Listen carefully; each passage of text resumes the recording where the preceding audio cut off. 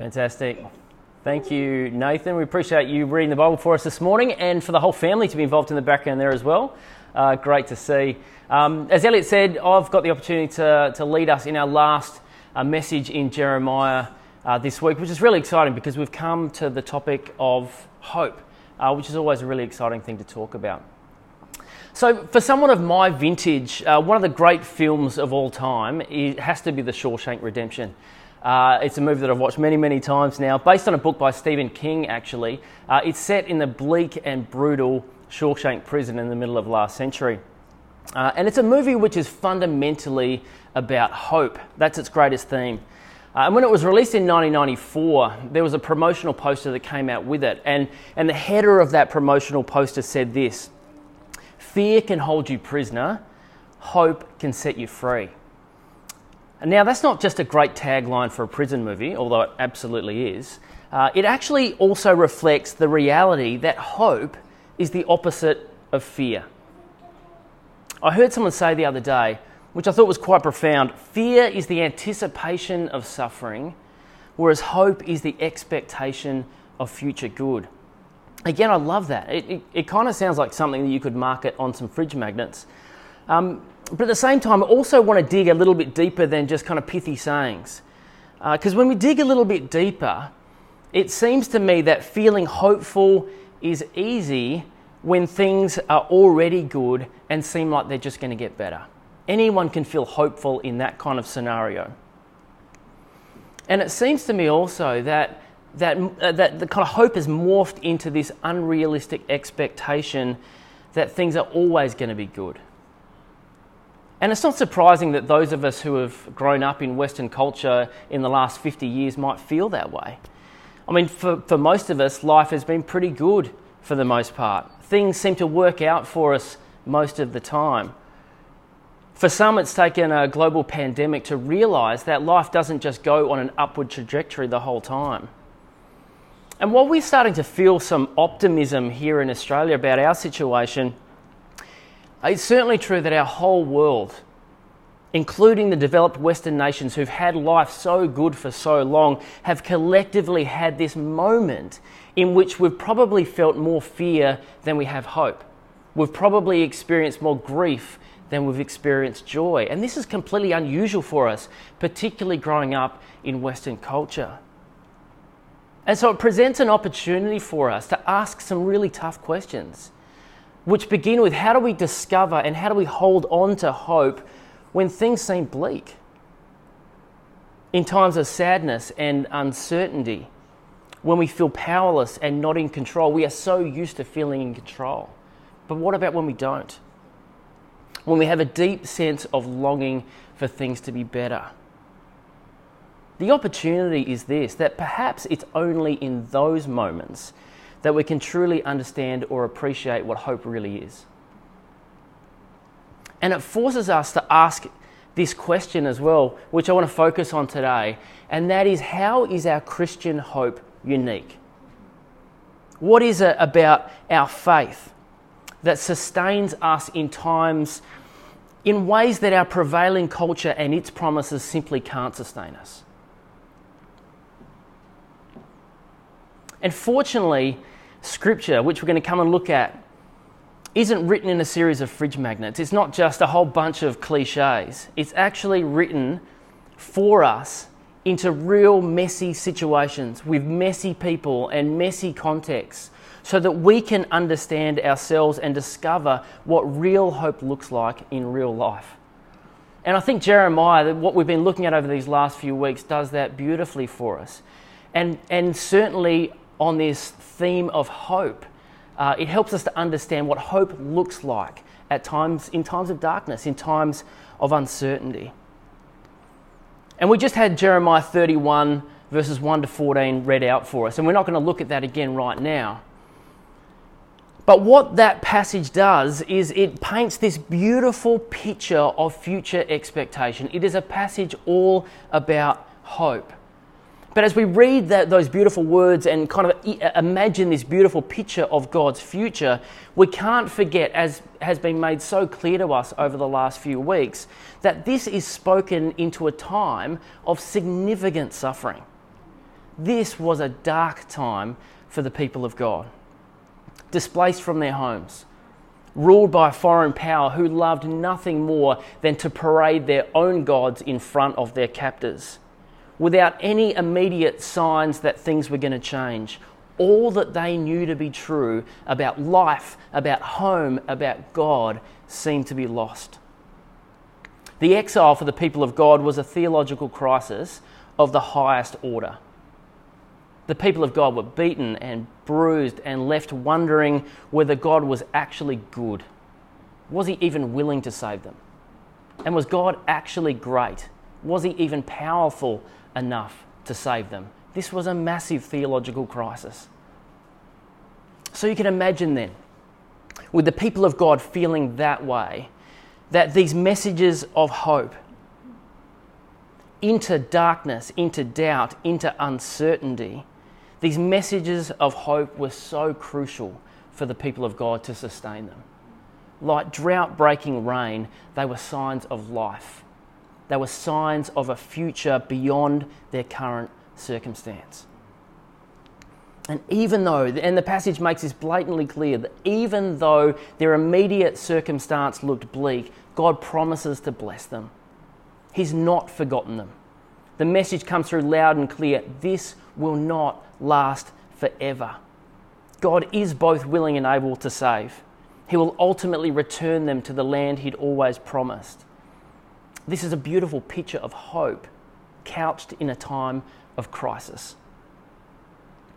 And that's why I love the way the passage starts. It starts with three beautiful words. If you've still got your Bible open in front of you, it starts with these three beautiful words, at that time. While it might not be today and it might not be tomorrow, it might not be 20 years' time, a time is coming. And they can be sure of that. A time is coming when God will redeem his people. God's covenant promise to his people remains unshakable. And the passage also points to God's character, something else that doesn't change. God's kindness, God's love. It's everlasting, it's unfailing. And maybe they couldn't see that right there in that moment, in their context, but it hadn't changed. And Jeremiah was reminding them of that fact. But then he goes on to paint this magnificent picture of what the future looks like. There's going to be dancing. There's going to be setting up of homes. There's going to be planting gardens. And then we get this image of watchmen who would normally kind of be at the city gates and yelling out and crying out and warning people of impending enemies coming to raid. Instead, the watchmen are standing at the city gates and they're welcoming people in.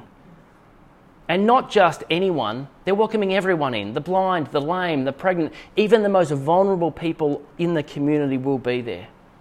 And there'll be grain, and there'll be new wine, and there'll be olive oil. There'll be tears, but they won't be tears of mourning. They're tears of repentance because their mourning has turned into gladness. This is a picture of joy.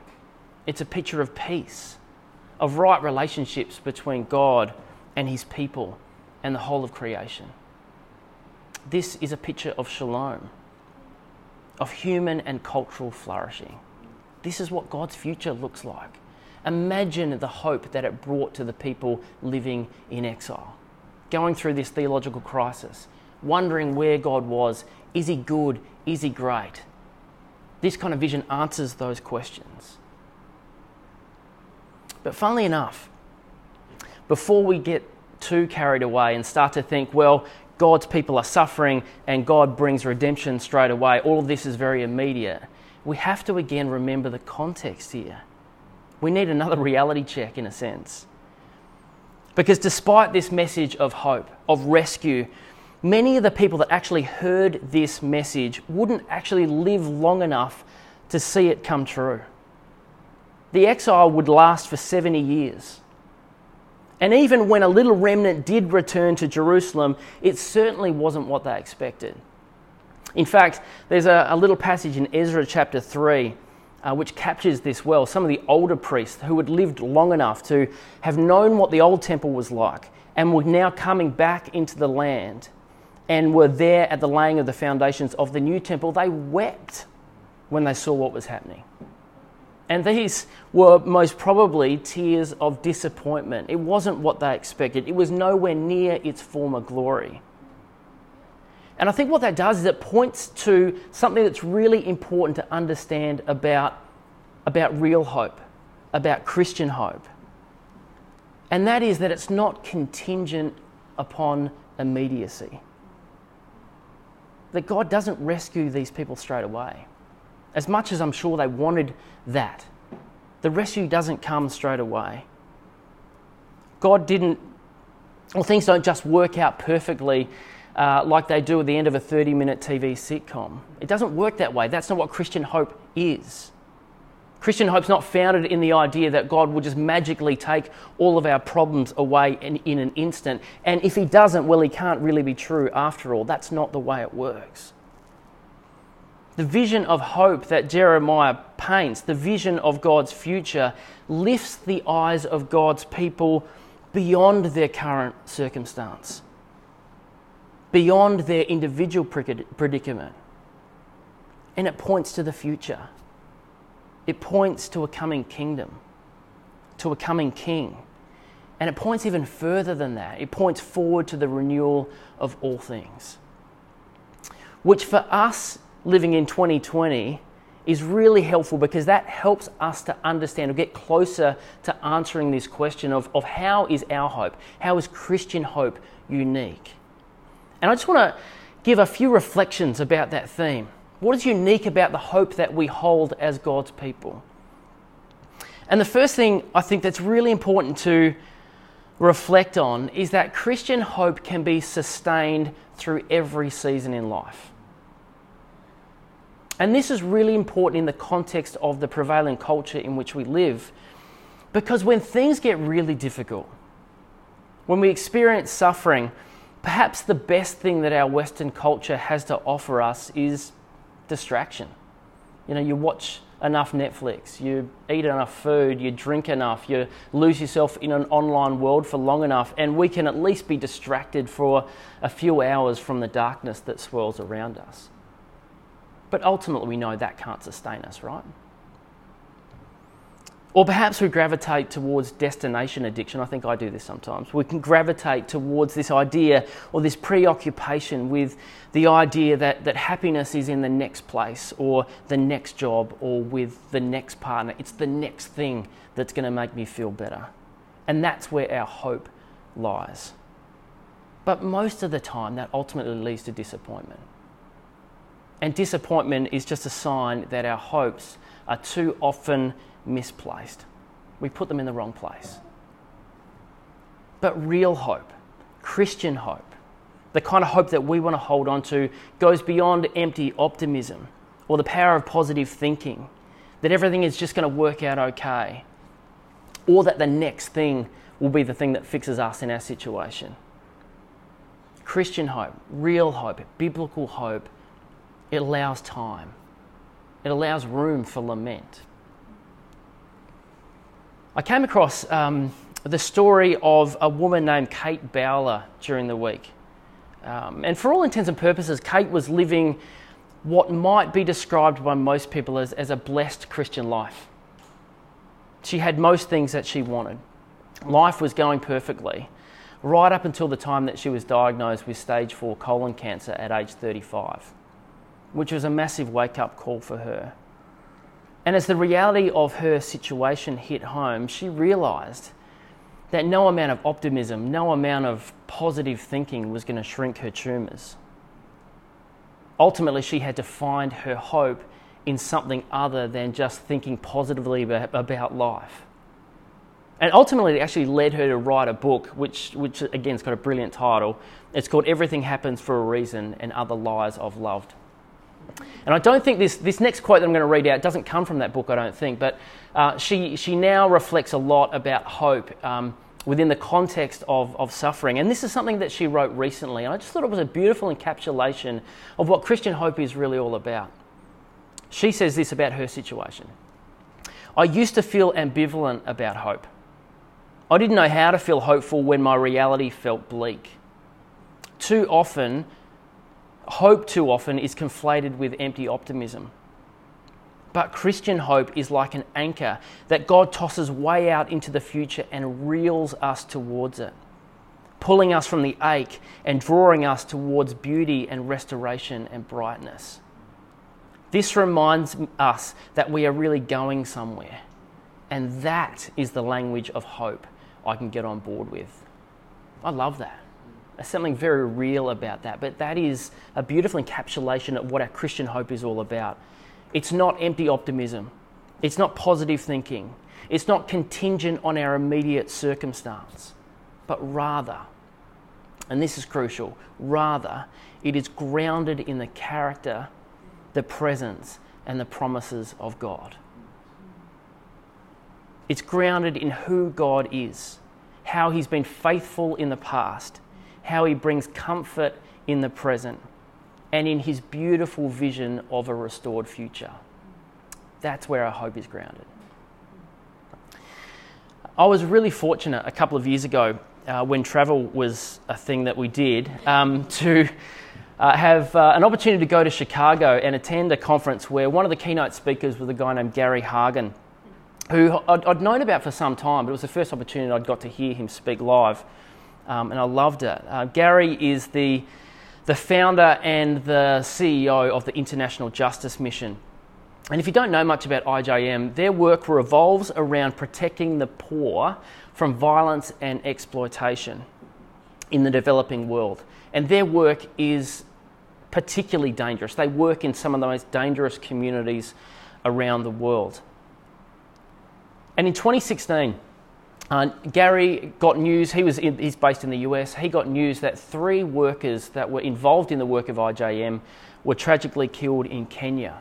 Their worst fears were realised, that something like this might happen with the work that they were involved in.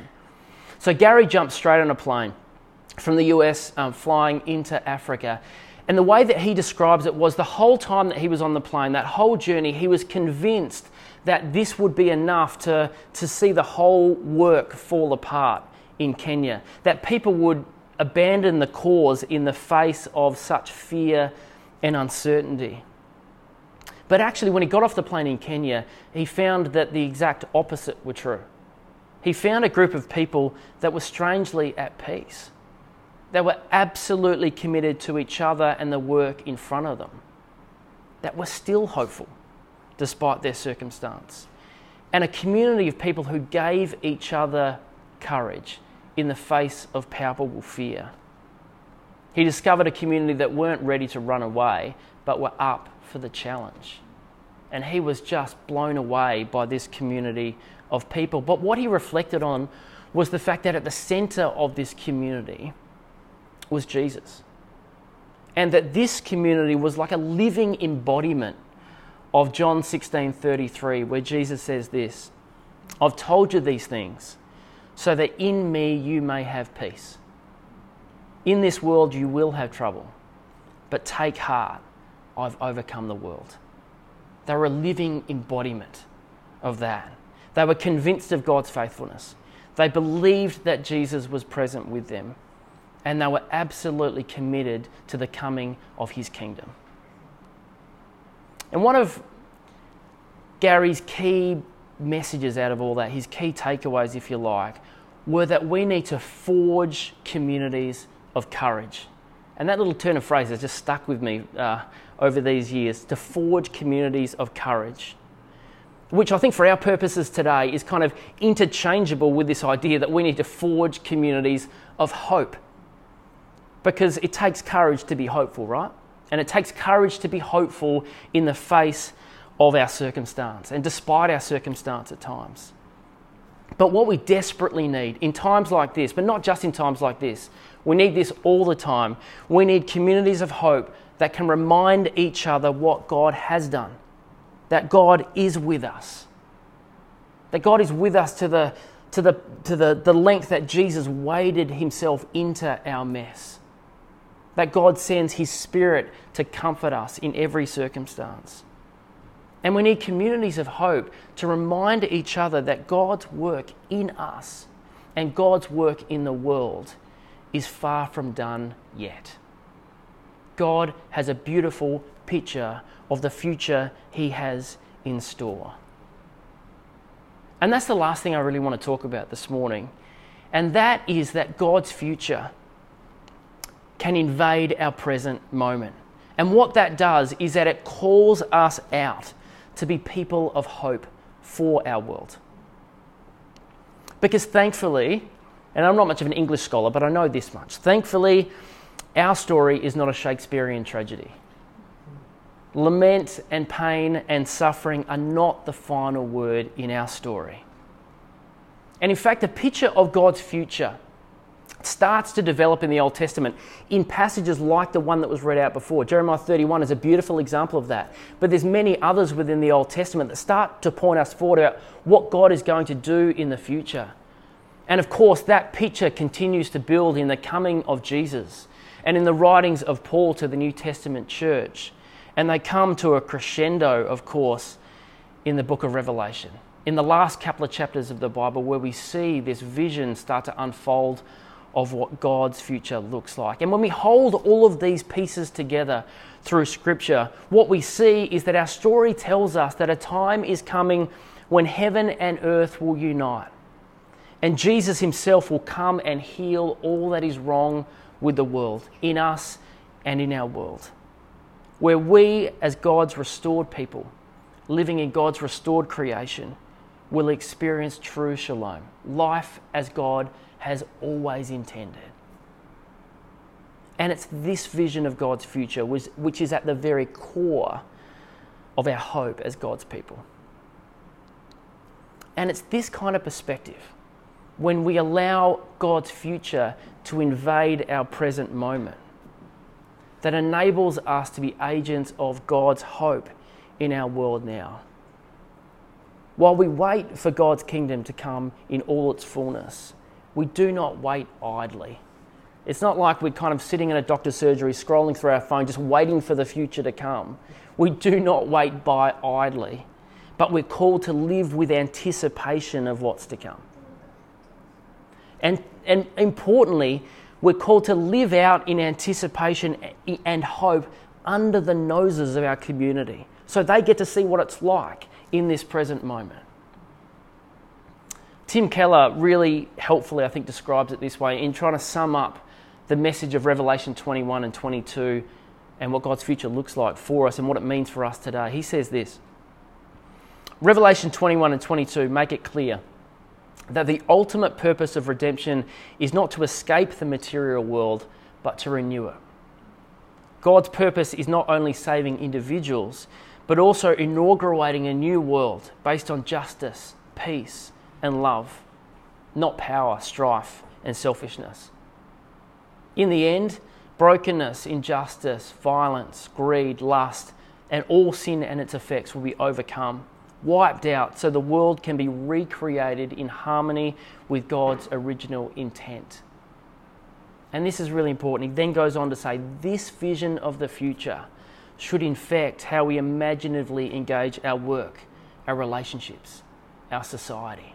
What he's saying is, it's supposed to make a difference now, in our present moment, to be people of peace, to be people of hope in our present world. And we're invited, not just individually, but as communities of hope, to give the world around us a glimpse of the future in our present world, in our families, in our friendships, in our workplaces, in our churches, in our schools, at our local footy club, in everything else that happens in local community. And I just love looking at some of the ideas that came through last week when we started to open up this question of what does it look like to be people of shalom, to seek shalom in our communities. And really, this is exactly the same challenge. To be people of shalom in our community means to be people of hope who are living that out in the way that we communicate, in the way that we love, in the way that we serve, in the way that we engage with the world around us. We're not keeping God's future to ourselves. We're living with hope and in anticipation of what God is doing, but we're living that under the very noses of the people in our world so that they can get a glimpse too. And I know Elliot's going to jump back up in a second and he's going to launch something that's going to get us to think about that. But as we do that, let me just leave you this question. And the question is how are we going to allow our hope our trust in God's power and presence and our anticipation of his future to impact our present world. Let me just pray for us. Father, I just thank you so much for the opportunity we have scattered all around our city and probably further than that this morning to reflect on your goodness, to reflect on what you're doing in us and in our world. And we just thank you so much that we have this hopeful future. That as people of hope, that's not contingent on how we're feeling right now or what our situation might be right now, but it's much, much bigger than that. And our hope is not found in ourselves or in that next thing that we might be looking forward to, but our hope is ultimately found in you. Our hope is that you are faithful. Our hope is that every moment or every day you are present with us.